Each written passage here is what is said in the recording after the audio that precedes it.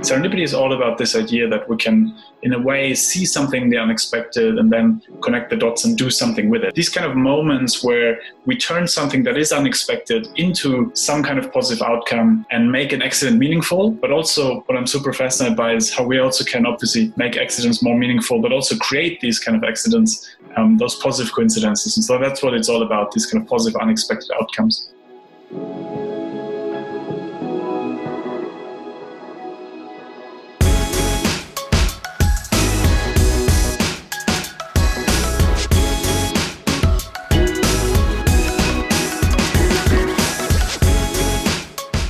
What's up, everybody? Welcome to the Artists of Data Science podcast, the only self-development podcast for data scientists. You're going to learn from and be inspired by the people, ideas, and conversations that will encourage creativity and innovation in yourself so that you can do the same for others. I also host open office hours. You can register to attend by going to bit.ly/ADSOH. I look forward to seeing you all there. Let's ride this beat out into another awesome episode. And don't forget to subscribe to the show and leave a 5-star review.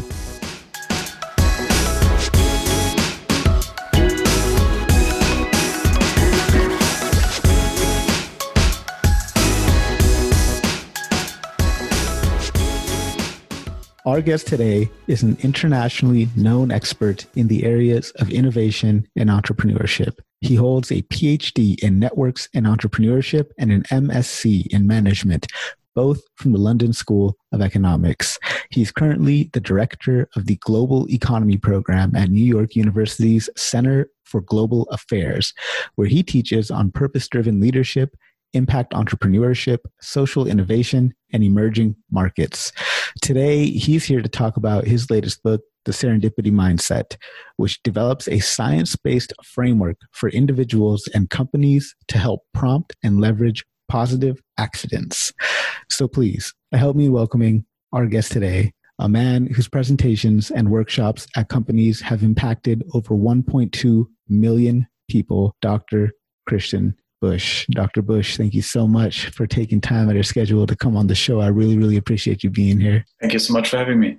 So I'd love to get into a little bit of your background. So let's talk about what kind of kid you were in high school and what did you think your future would look like while you were in high school? Yeah, well, I was this kind of rebellious kid who try to push every boundary you can push. I had to repeat a year in high school. In fact, I had to change schools, as they called it. I was essentially expelled. And so didn't find real ways to channel my energy. And so I still have so much respect for my parents in terms of, enduring me during that time. And I think, we had a conversation yesterday about how much, parents obviously shape our mindsets. And I think my parents, despite me being that kind of rebellious kid, always gave me this feeling of worthiness and kindness. And so I think there's a lot that stuck with me throughout the years. And how different is life now than what you had imagined it would be when you were that age? Extremely different. And, I had an experience early on in life when I was 18, a car crash that kind of completely changed how I looked at the world. I think before that, it was essentially great. Let's live into the day. Let's enjoy everything and,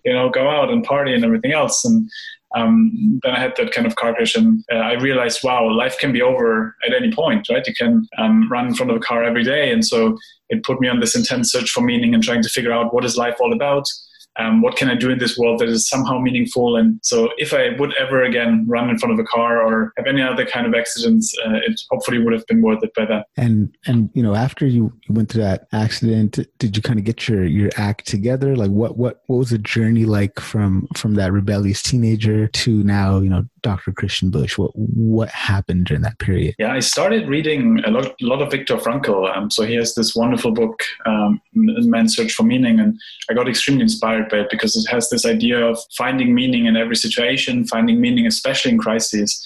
And so it kind of really got me onto this, trying to find my own meaning, my own purpose. And I realized what I enjoy doing the most is bringing people together, connecting ideas, connecting kind of things and ideas and dots. And so, I started out as a community builder and then over time kind of entrepreneur, social entrepreneur, and then went to academia. And all of this was all about kind of how do we try to understand how dots connect, but also, enable others to connect those in meaningful ways. So speaking of connecting dots and seeing how things connect, let's jump into serendipity. How do you define serendipity? What is this thing? Yeah, so serendipity is really this kind of smart luck. So it's very different from the blind luck that's all about the idea of essentially, inheriting something, being born into a good family. That's kind of things we can't really influence, right? It's the kind of passive happening to us type luck. But serendipity is all about this idea that we can, in a way, see something the unexpected and then connect the dots and do something with it. So, this kind of quintessential situation, if you have erratic hand movements like me, you spill coffee all the time, right? So imagine yourself being in a coffee shop, spilling that coffee over someone next to you, and you sense that kind of connection. You sense there might be something there. And now you have two options, right? To react to this unexpected situation. You could either say, oh, I'm so sorry, here's a napkin. And then you walk outside and you're like, I should have talked with this person. I should have kind of continued some kind of conversation. Or the other option is, you say something like, oh, I'm so sorry. I was kind of so focused on XYZ book that I've just been reading and blah, blah, and you start a conversation and see where it leads. And maybe that's where you find your love or your co-founder or something else. And so it's really these kind of moments where we turn something that is unexpected into some kind of positive outcome and make an accident meaningful. But also what I'm super fascinated by is how we also can obviously make accidents more meaningful, but also create these kind of accidents, those positive coincidences. And so that's what it's all about, these kind of positive, unexpected outcomes. So yeah, there's like that dumb luck, blind luck, which you kind of have no real control over. And then there's the luck that comes from the unique character and unique actions that you take that kind of just are kicking up dust and you are there to take advantage of all that dust that you've kicked up. So that's kind of what serendipity is. Exactly. So you talk about 3 different types of serendipity in your book. If you're able to share those 3 types with us, that would be awesome. Yeah. I mean, it's really about the question of, am I already looking for something or is something completely different. And so what does that mean? Imagine some kind of situation where you're like, you're looking for a job, right? So you're looking for something out there already. And then you bump into someone in a coffee shop who tells you about a new job, coincidentally, right? That person you spilled the coffee over maybe might be that person, right?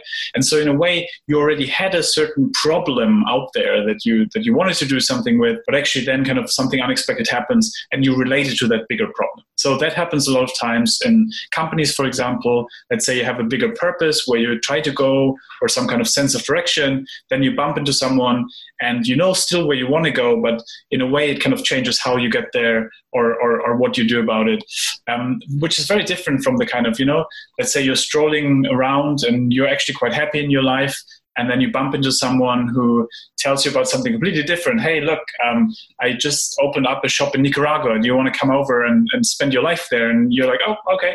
And so you kind of related to that your brother maybe wanted to anyways build a business there or whatever it is. And that serendipity happens. And so the 3 forms are really all about the question, did you already imagine somewhere where you want to go? Or did you kind of think about something that came completely randomly up? And I think the reason why, it doesn't really matter which type of serendipity happens, but what matters is I think this idea that a lot of times, especially when you're in companies or, when you're kind of having some goal in mind, it does help us to connect dots better and smarter because it kind of helps us to imagine what we could relate something to versus just kind of wandering around and searching around. So it sounds like these different types of serendipity, they share some core characteristics. So does serendipity have an anatomy? And if so, what does that anatomy look like? Yeah, that's a great question. It really comes to the point of when we think about it as something active, we see that it's essentially a process, right? It's something where something unexpected happens. So this kind of trigger, the serendipity trigger, like spilling the coffee or whatever, running into a person at a conference, these kind of things. And now it's all about doing something with it, right? Connecting the dots. So in a way, that kind of active element of it, but then also it's about having the tenacity to actually do something with it and turn that into something, right? So if I run into you at a conference and you tell me about your great podcast, and you're like, hey, great, I'm doing this.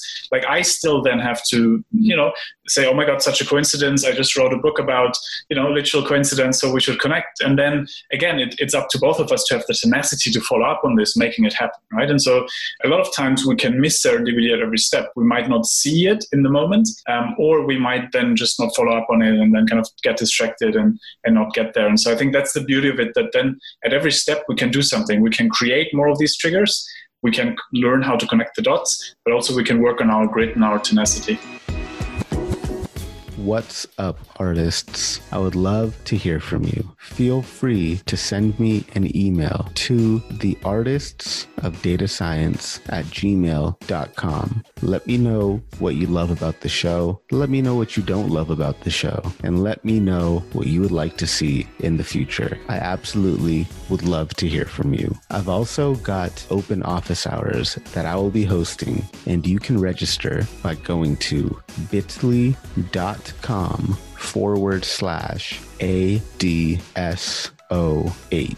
I look forward to hearing from you all, and I look forward to seeing you in the office hours. Let's get back to the episode. And you talk about this really interesting concept. Actually, the first time I heard of this concept, this word, the bisociation. So can you kind of describe that to us, and how is it similar or different to then in association? Yeah. It's a great question. I mean, in the end, it's all about connecting dots, right? And it's all about saying, what is that kind of moment where like you bring two potentially previously disparate things together, right? And so I think a lot of times we think of this as like one moment where, this eureka moment when you're like in the shower on a Sunday, and like you like slightly like something connects and you're like, oh my God, like such a coincidence, now this is connecting. And so what's happening there obviously is in your brain kind of different synapses and other things kind of connected and like literally dots, right?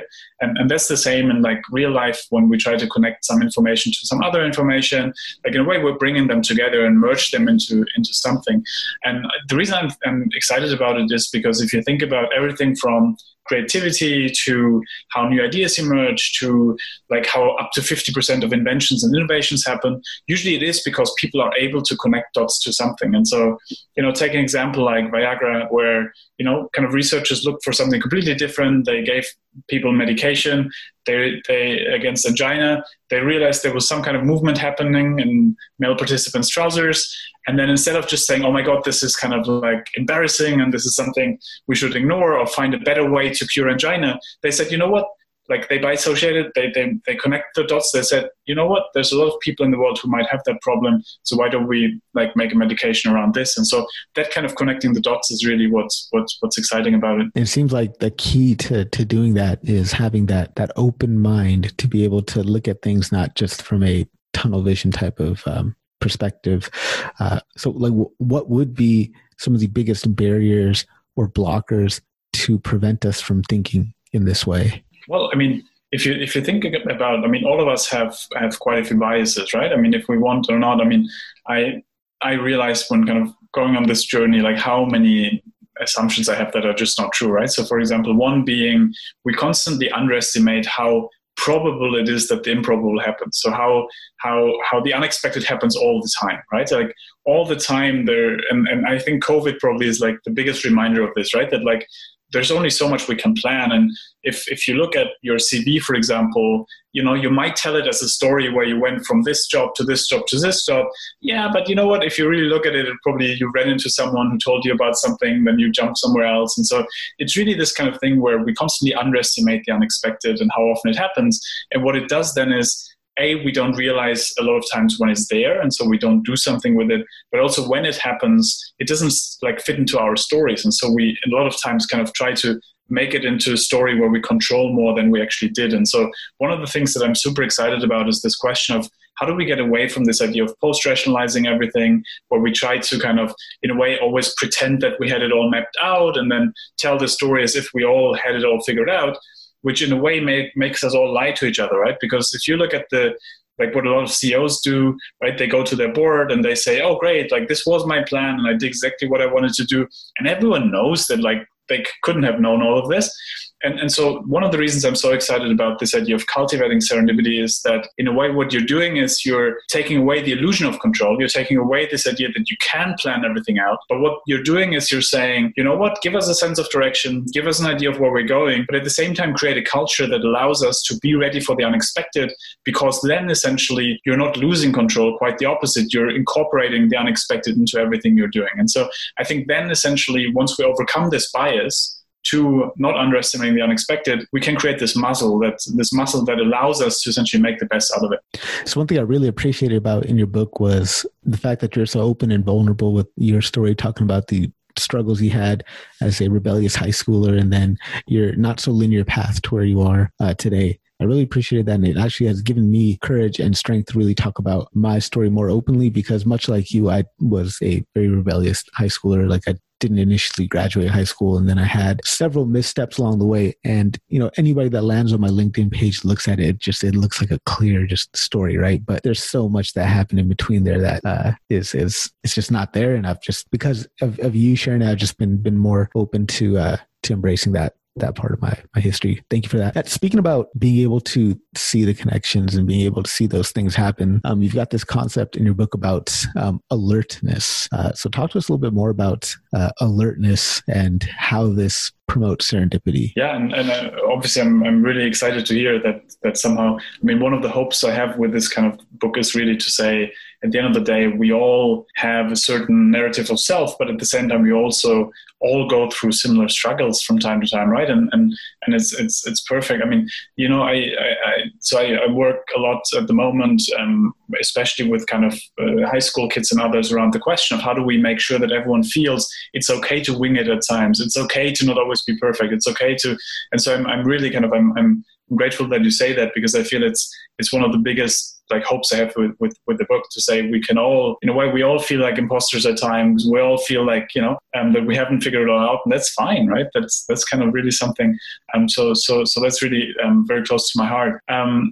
With regard to alertness, I mean, something that I found fascinating is, so I'm a big fan of this experiment, maybe to bring that point home, where a colleague took people who self-identify as extremely lucky and people who self-identify as extremely unlucky. And they took one of each and they said, walk down the street, go into the coffee shop, grab a coffee, sit down, and then we'll have an interview at some point. What they didn't tell them is that there's hidden cameras across the street, that there's a £5 note in front of the door. So there's money in front of the door. And then there's only one table in the coffee shop next to this extremely successful businessman who can make a lot of ideas happen and dreams happen. And so now the lucky person walks down the street, sees the £5 note, picks it up, goes inside the coffee shop, has a conversation with the barista, sits down next to the businessman, has a nice conversation, they exchange business cards, potential opportunity coming on. We don't know that part. The unlucky person just walks down the street, steps over the £5 note, goes inside the shop, orders the coffee, sits next to the businessman, the other person's left, ignores the businessman, that's that. At the end of the day, they ask both people, so how was your day today? And so the lucky person says, it was amazing. I found money in the street,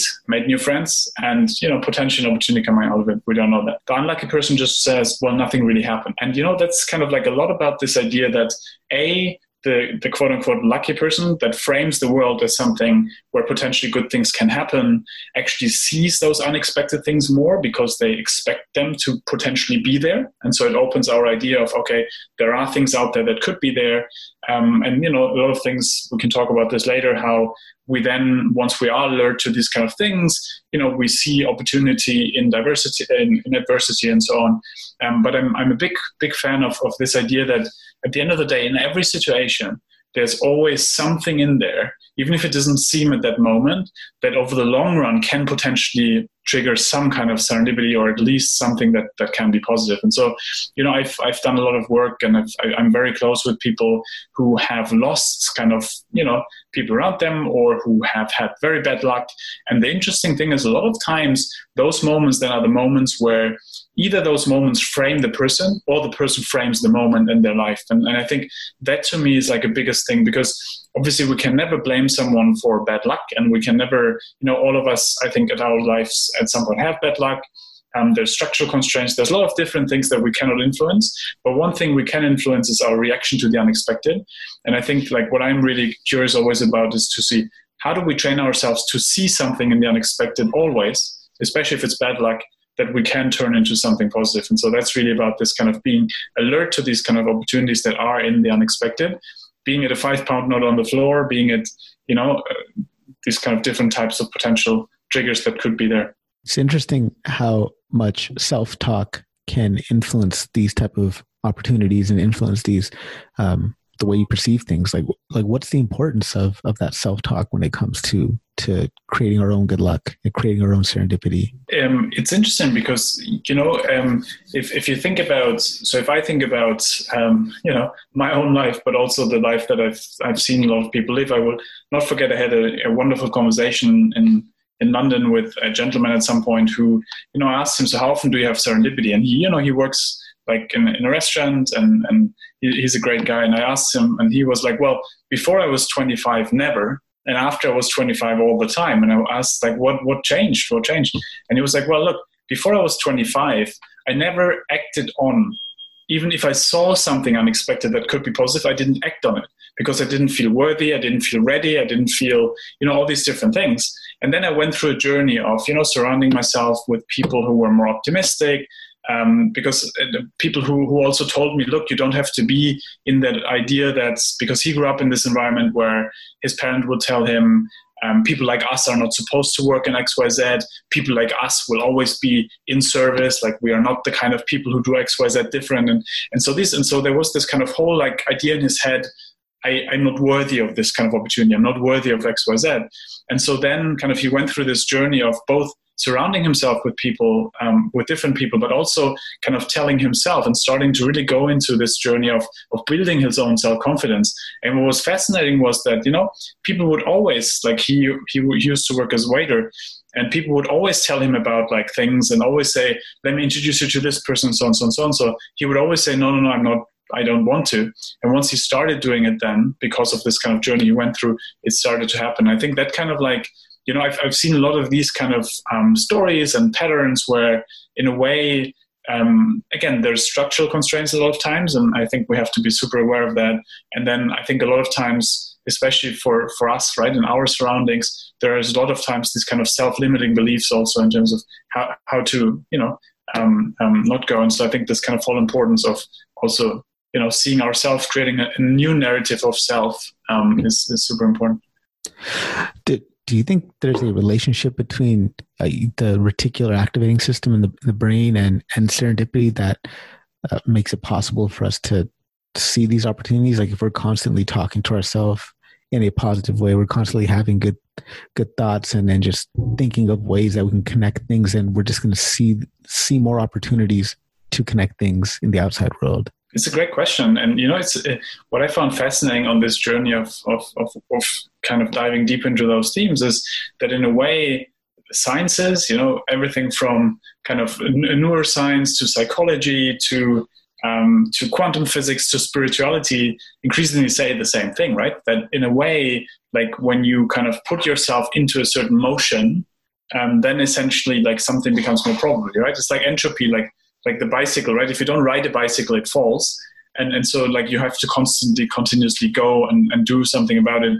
And the same with like, in psychology, to your point, right? If you visualize things, if you literally manifest things in your mind, and kind of start doing it, you start seeing more things that could relate to it. You start seeing things kind of like going into that way. And again, then energetically similar, right? Once you kind of like then, people react to energy, right? And so it's kind of, I think like to your question, that I think the beautiful thing is that all these different perspectives like all say the same thing, that yes, like in a way, once you put yourself on a trajectory like this, even if it's tough, right? I mean, I had COVID in March, like it was a really bad period. I couldn't breathe. I had 911 on speed dial. It was really like, it's the kind of period where you're like, yeah, easy to say good energy and XYZ, but what do you do when you're in a really bad place?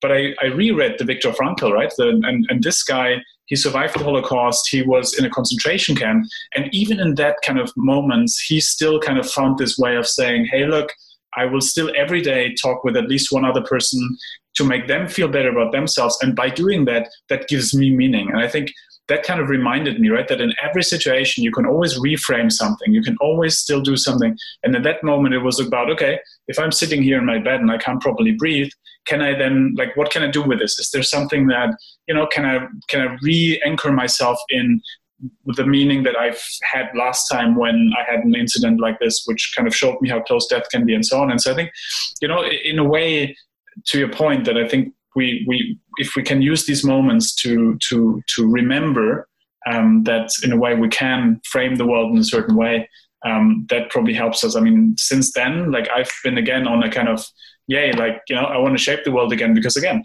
it was a reminder how quickly life can be over. I'm so glad that you recovered from that with no ill effects. It's definitely a scary time, and I can't imagine suffering that. And yeah, Viktor Frankl's Man's Search for Meaning, excellent read. Highly recommend it to anybody that's listening. That was kind of like my introduction to like Stoic philosophy and Stoicism, and it got me really deep into that. And just absolute beautiful operating system for life, to put it plainly, I guess.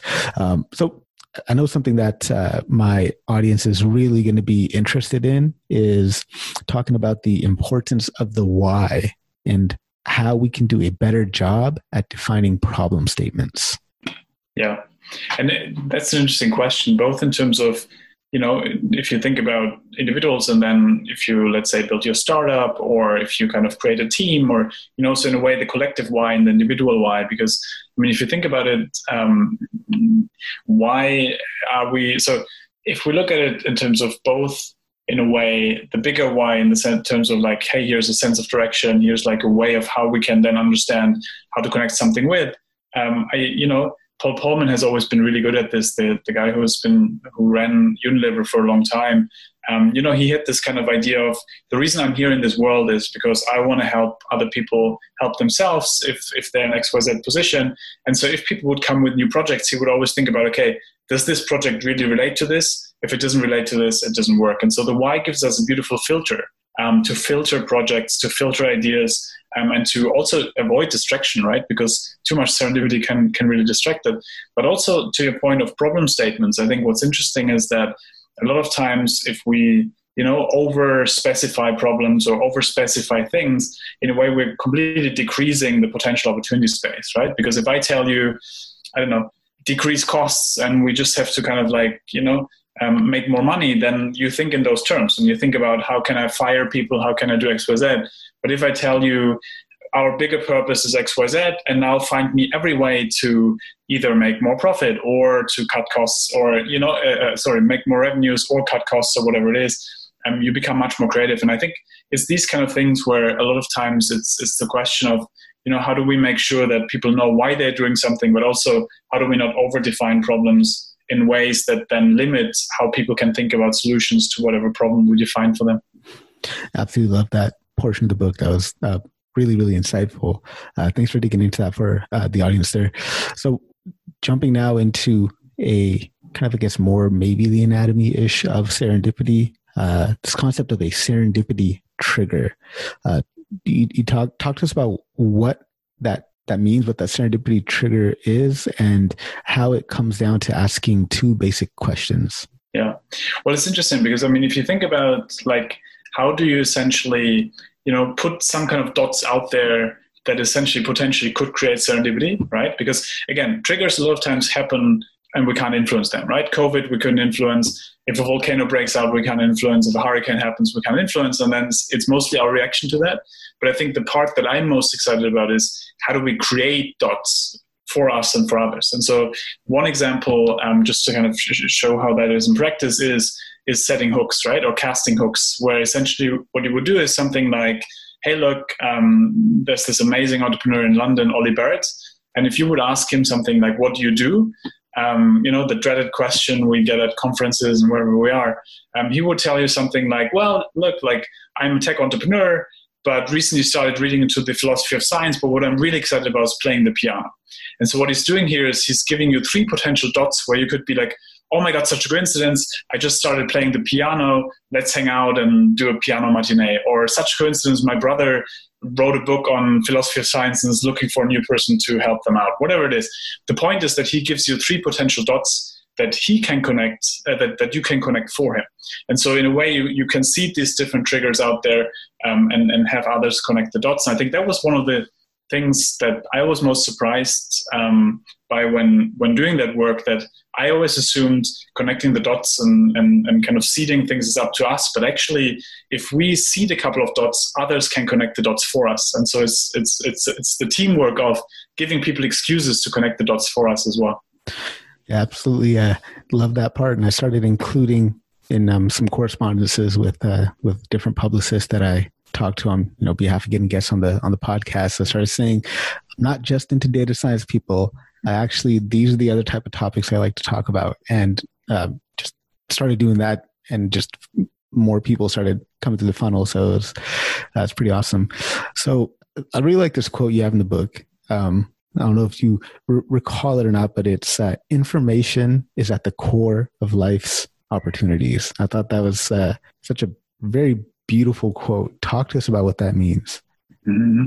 Yeah. Well, it's interesting because, I a lot of times I think about this from the perspective of introverts as well, because, we always assume that extroverts are favored when it comes to serendipity, right? Because as an extrovert or more extrovert, let's assume it's a continuum, and some of us are more extrovert, others. I'm a closet introvert, so I'm the kind of person who, I give a speech and then I hide in the toilet afterwards because it's too much at some point. And so it's these kind of things where, as a closet introvert, one of the things I've been thinking a lot about is, where does serendipity really happen? And serendipity happens, yes, when you bump into people, when you put yourself out there, when you keep in touch with people. But a lot of times it also comes out of silent sources, right? It's the information that might be in a book. It might be the information that is kind of that you create because you see something in a kind of shop window when you take another street. And so I think that the beautiful thing about serendipity is that a lot of times it's about connecting pieces of information in unexpected ways, right? And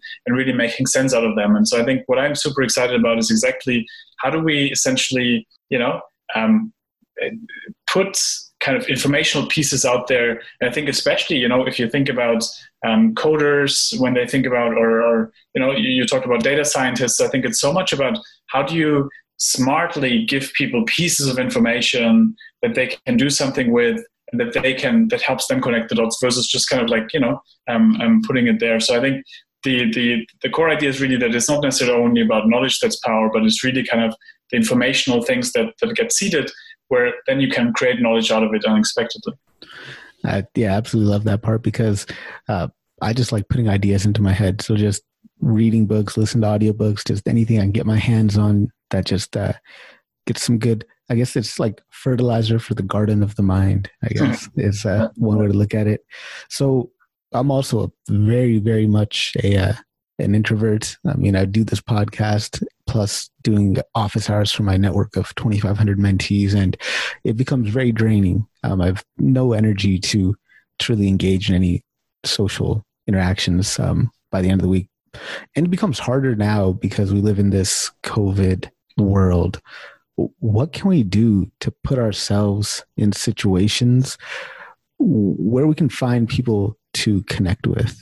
Yeah, that's a great question. By the way, 2,500 mentees, that's, you can be quite proud of that, right? That's pretty impressive. It's interesting because I feel a lot of the things that we can do in quote unquote offline life, we can do online as well, right? In terms of how do we respond to questions by seeding different types of information? How do we ask questions differently? So in terms of when you are on a Zoom call and meet a new person, how do you understand their interests and motivations versus just okay, what do you do, and all these different types of things.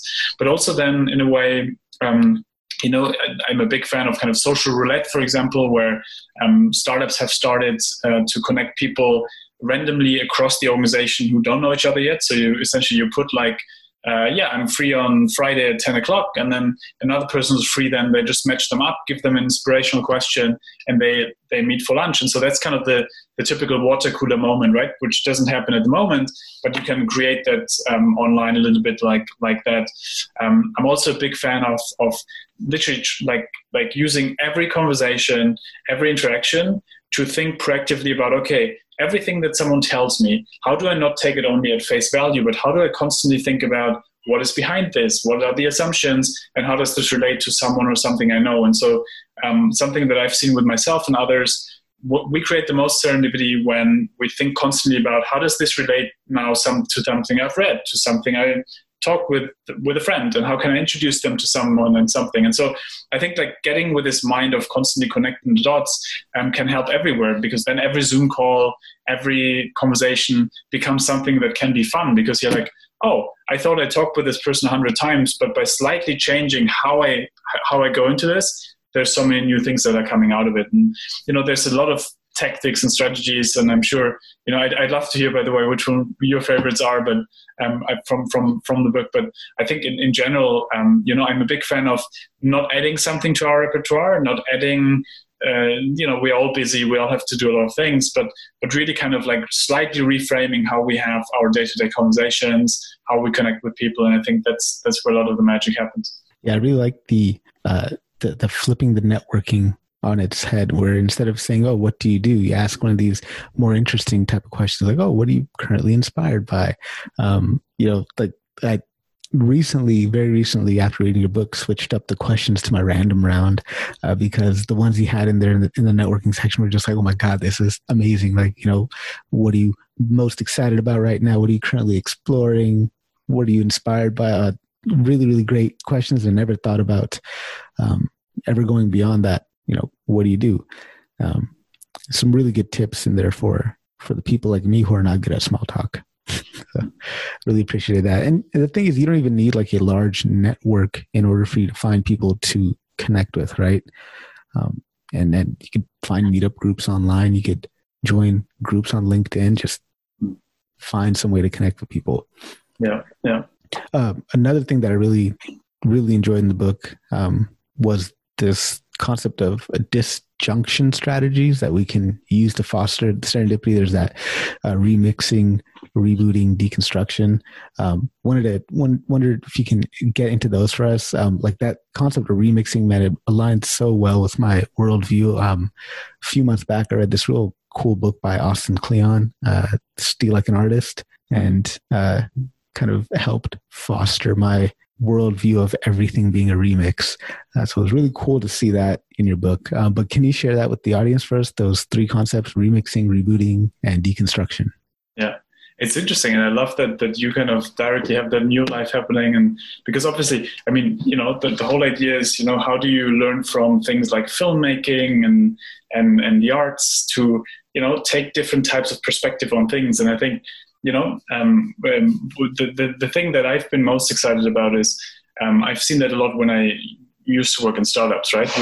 We kind of, we would work on something and then from time to time go into another coffee shop or go into somewhere else just to kind of have a slightly different kind of setting that then kind of inspires slightly different. And so, these three strategies are just about the degree of how much you essentially, radically change a perspective or a story or a narrative and everything else. But what I always found fascinating is, in a way, how you can create exactly those moments, right? And how you completely shift perspective, how you, this kind of, a friend of mine told me yesterday about how they, unfortunately, I haven't been that much into this kind of superhero.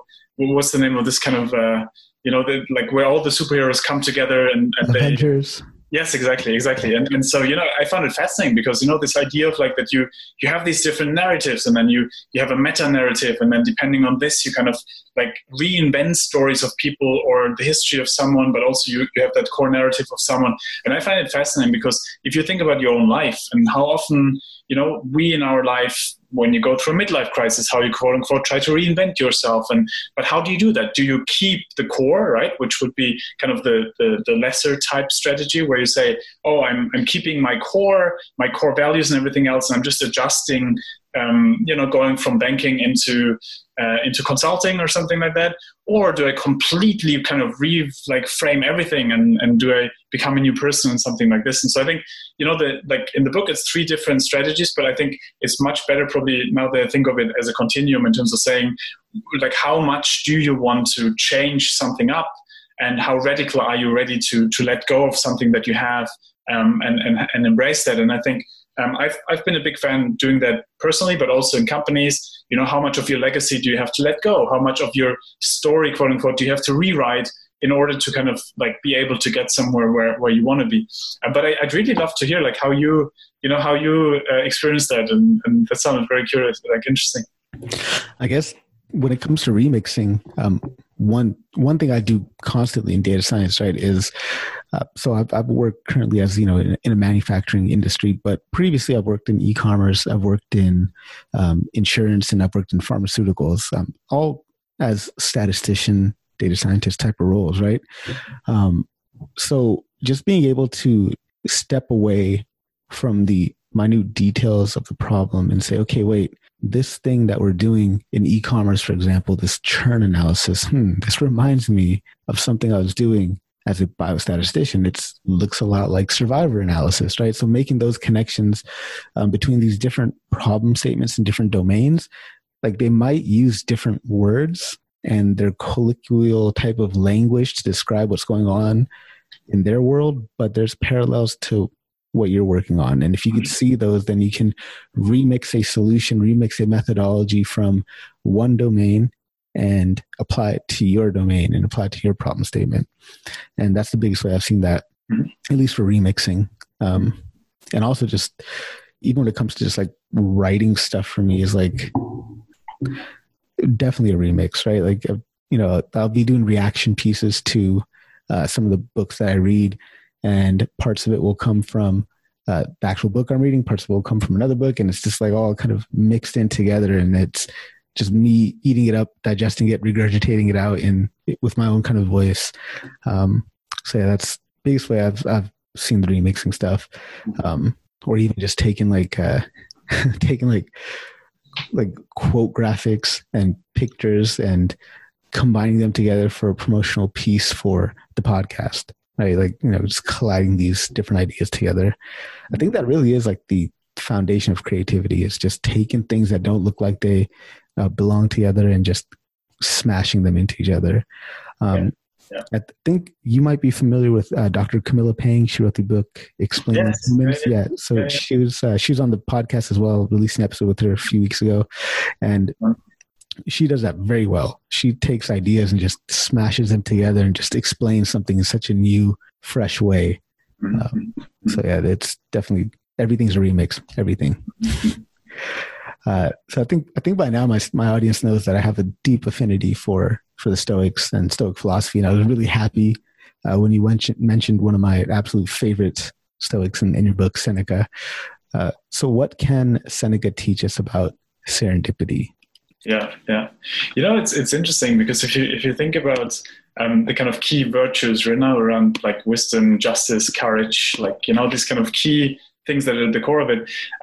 One of the things that I think is obviously interesting about serendipity is how much it is about being able to be courageous in some way, right? We talked about things like even vulnerability. I mean, I'm a big fan of Brené Brown. About how, in a way, the most courageous thing you can do is to be vulnerable, right? And I think when you think about this, so I'm reframing now. Obviously, the Stoics probably would stone me to death to kind of go into that direction. But I think, serendipity is all about somehow sagacity, and it is all about kind of seeing something in the moment and making sense out of it. But also then, again, having the tenacity to go through with it. But I want to kind of take that to Brené Brown, because I think maybe particularly for your listeners, I think that's the kind of thing where if you think about, so we just did a study with 40 of the top CEOs in the world that run companies like MasterCard, Procter & Gamble, like really big companies. And, we essentially try to understand what do they all have in common. And a lot of them actually have a couple of things in common. A lot of them are practical philosophers. So they ask why all the time. Like they're constantly kind of like why, questioning assumptions all the time. And then kind of real wisdom actually coming out of the idea that, hey, at the end of the day, nobody has really figured everything out. So we have to constantly question assumptions and go about it. But also then they kind of like, a lot of times I don't know what a good word for that is, but they have the courage to be not always right, in the sense that they create an environment of psychological safety where they say, okay, at the end of the day, we have this sense of direction here, but also we have not figured it all out. And so there's this slight element of vulnerability of we're not perfect, we're not all here, but that it gives people the excuse then to kind of come up with new ideas that help them kind of shape their strategies and everything else. And I think in our own lives also, right, that's at the core of a lot of these kind of life experiences of saying, we can't have all this figured out, but we can certainly kind of somehow, develop a mindset for them being able to cope with it, and not seeing it as imperfection. And I think that to me, or seeing imperfection as something that actually can be positive. And I think that to me, is at a lot of these kind of at the core of a lot of these conversations around saying, at the end of the day, if you see everything, I think Hubert Joly, who's the former chairman of Best Buy, he had this beautiful thing around meeting a monk, right? And he met that monk, and the monk essentially told him, you people, like, you're so brutal to each other because you always want everything to be perfect, but this is very inhumane, because essentially everyone who's not perfect then becomes a problem, right? Because you say, yeah, it has to be perfect, versus when you allow for a little bit of imperfection and don't see that as a problem, that's actually where then you start seeing something in the unexpected and turn that into positive outcomes. I'm rephrasing that in a way that the monk probably wouldn't be overly excited about, but point here being that I think the courage that comes from being vulnerable and the courage that comes from admitting that you haven't have it all figured out then empowers other people as well, because it gives them the license to come up with new ideas and so on. So what tips would you have then for someone who is like on a team environment and maybe they're scared of looking like they don't know something, but they don't want to openly communicate this? What would you tell somebody who's in that mindset? Yeah, it's interesting because, I grew up in a country where, we get trained in the idea of avoid uncertainty, avoid ambiguity, plan everything. So I'm from Germany.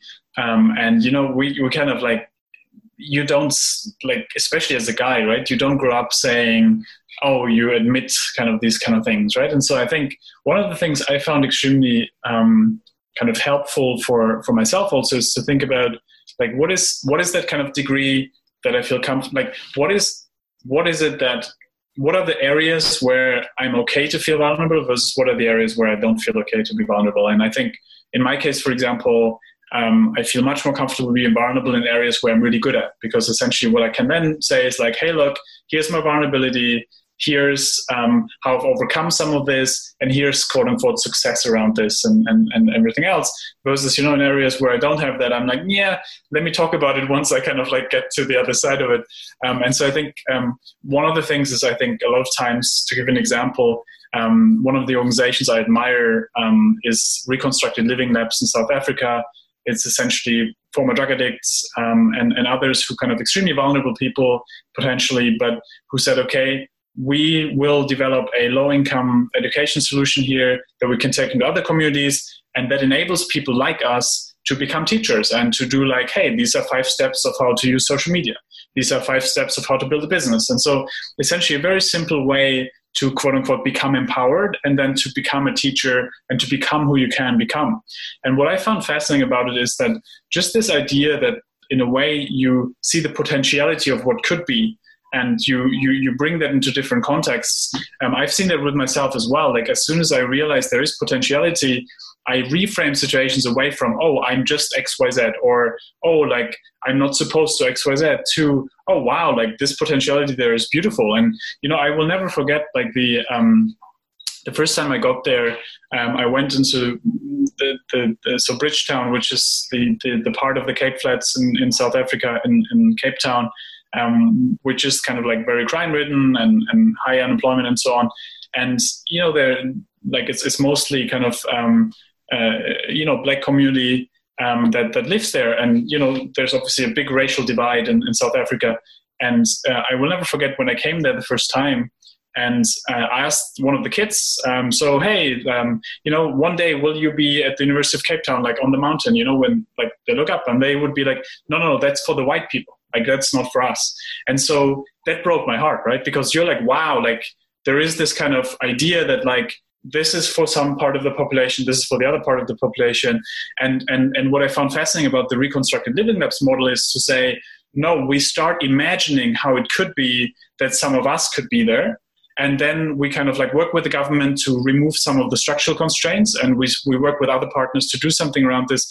But actually then at the end of the day, we, in a way, what was fascinating to see is how the University of Cape Town now comes to them, because they found an amazing kind of model of doing this. But long story short, what I really appreciated about them was the community drivenness, where it really came from kind of like not the government coming in and pushing things on people, but people being the ones who shaped it and working together with the government. And I think, to me, that idea of in a way seeing what is already here and then kind of working based on this with others versus like, I feel like, it's a very long answer to a short question, but, one of the things that I've always kind of dreaded was, especially when you come as someone, from a Western context. I started working in Kenya 10 years ago. And when I went the first time to Kenya and South Africa, I asked one of the guys who work with this organization, what should I never ask you as the kind of white kid coming into your context here? And they said, well, never ask us what we need, because if you ask as a first question, because if you ask us what we need, you put us into in the position of a victim, of a beneficiary, of someone who needs something from you. Versus if you come in and say, what's already here, what can we do together, and then we can still talk about resources later. But essentially, this is much more symmetric. And to me, this always stuck because it's about this idea of how do I essentially enable like this idea that we have agency, we have some kind of agency, and we have to do something with this agency, but then obviously also being part of removing structural constraints. And I think that really starts in childhood, in terms of how we can do something about this. But that was a very long answer to a very short question. No, I think it's very good. And also you kind of lay the blueprint and foundation for what to do if you are trying to cultivate psychological safety on your team. Like, I think there's a lesson there to be learned and applied as well. So thank you very much for that. I really appreciated it. So let's talk about networking events, right? We touched on a little bit earlier, but just to make it extremely clear for the audience out there, suppose we're at a networking event. What can we do, or how can we change the way that we speak to ensure that we're opening ourselves up for this serendipity?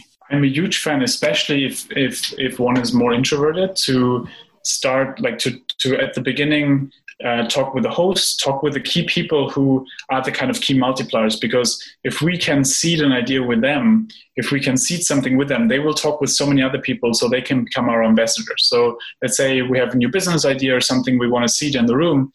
That's a lot about saying, okay, let's talk about the key people who could then talk with other people. Then we don't have to do it ourselves. But obviously we always have to in either way. But I'm also a big fan of focusing on really developing meaningful relationships, because I think a lot of times people focus on this, let's meet as many people as possible, let's kind of maximize X, Y, Z. But that's not how you actually develop really interesting things, right? Really interesting things take time, really interesting relationships take time. And so I'm a big fan of, I've seen that with myself and others, that when you go into a room, you energetically see, right, which are the people who kind of have green energy, quote unquote, versus red energy. And I think when I was younger, I forced a lot of times speaking with those with the red energy, because I was like, no, but I still want to convince everyone. I want to be everywhere. And then at some point I realized, you know what, like the real serendipity happens talking with the green energy person, or someone who really kind of, where I feel there's some kind of resonance, because that people will probably know someone else who might have X, Y, Z anyways. And so it's the point being that I think at networking events, kind of forcing oneself to speak with people that is important, but also I think speaking with those that we feel really kind of a resonance with versus trying to force stuff that doesn't make sense. And I think we talked about, right, the kind of questions, asking questions differently, getting away from just asking what do you do to asking things like, what did you find most inspiring about the presentation before? Or, just something that opens up that opportunity space where you could be like, oh my God, such a coincidence, can really help. Yeah, thank you very much for that. For those listening, the energies, I believe that's from the DISC profile, DISC. So definitely check that out. I'll leave a link to that. Last formal question before we jump into a super quick lightning round.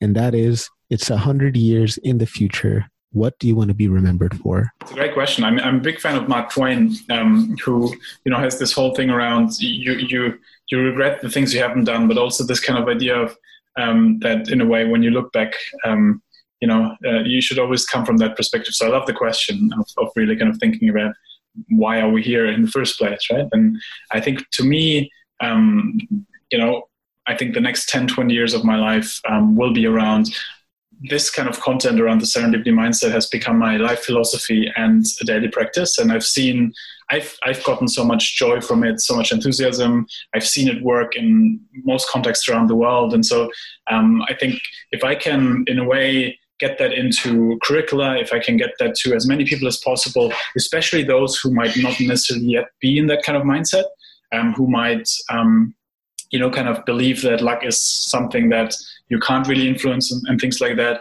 I've seen how quickly when you do small nudges and small kind of behavioral changes, how quickly people then get into that rhythm. And especially those who are like, oh my God, this is not me, actually then get almost addicted to it. They're like, oh my God, like my life has so much more joy to it. So I think if it can be around saying like, this is, someone who helped us turn anxiety towards the unexpected into kind of making the unexpected an ally and making uncertainty an ally rather than a threat, I think then that would have felt meaningful to me. And especially I think in those contexts where we don't have the kind of, a lot of my work is in low income contexts. And I think that is where I feel I want to focus a lot of my energy also on how we can influence government policy and other things around how do we think about societal opportunity spaces that allow people to have a higher serendipity base level, because I feel that's where then a lot of the kind of real development will come from, where people can create their own luck once we remove the barriers to them actually creating it, which is what a lot of, unfortunately, structural inequality does.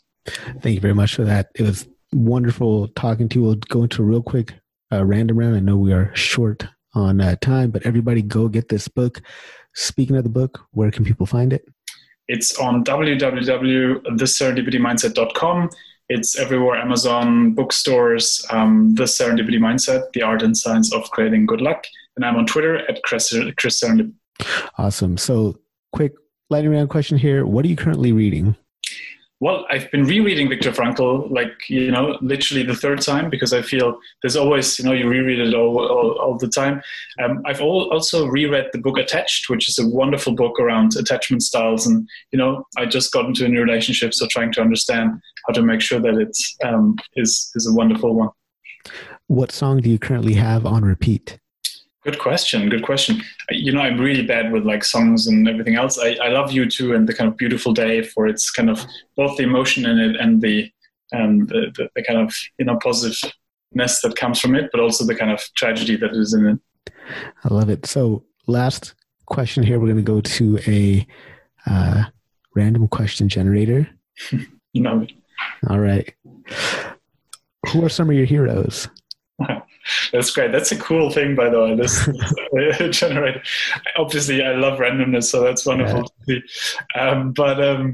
So I definitely, I always loved the idea that Margaret Mead had around that small groups of thoughtful, committed citizens can change the world. So I always loved that kind of idea. But my biggest hero definitely is Socrates. I would love to hang out with him back, in the Greek days, and he was obviously framing a lot of questions that we still ask, right? Why do we do things? How do we do things? And so I feel Socrates is definitely one of my biggest heroes. What was your best birthday? That's a good question. I'm grateful for every birthday I have, being aware of how quickly you might not have a birthday anymore.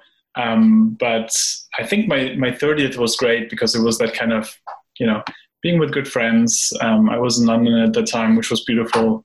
There's a lot of nostalgia related to it. Dr. Busch, thank you so much for taking time out of your schedule to be here today. I really appreciate you coming on to the show. Thank you so much for having me. And thank you for the great energy. I love the kind of grounded, positive energy. It's fantastic. Thank you.